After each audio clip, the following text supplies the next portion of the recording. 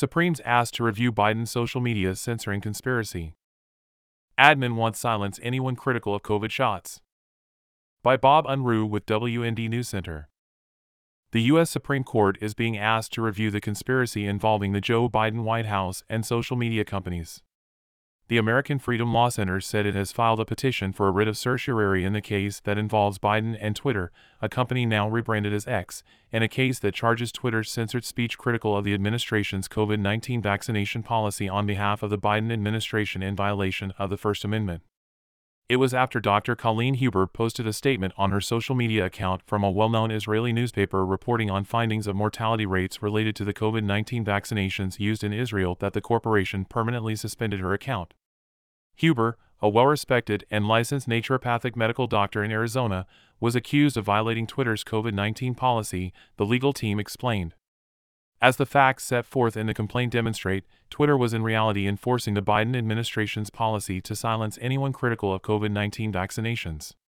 Given the recent publication of the Twitter files outlining the White House Twitter cozy censorship partnership, the fact of an illegal conspiracy between the Biden administration and Twitter for Twitter to censor speech critical of the COVID vaccine policies on behalf of the government should surprise no one, the organization reported. The case originally was dismissed by a California court in Twitter's backyard. But the complaint actually sets forth material facts, which the court was required to accept as true at this stage of the litigation, clearly demonstrating the existence of the Biden/Twitter conspiracy to censor speech critical of the new and experimental COVID vaccinations, including the speech of Dr. Colleen Huber, the team reported. An appeal to the leftist Ninth Circuit was unsuccessful, so now comes the filing with the Supreme Court. That petition explains, this case presents a constitutional challenge that asks how far may the government go utilizing private actors to censor speech of which the government disapproves.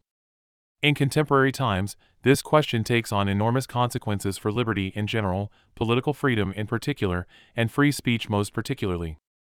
Large social media platforms and their concentration of economic power are relatively new to the law. Their unique ability to control the social and political messaging of public sentiment through hidden algorithms and even outright censorship has become a battleground for those in different and even adversarial political camps.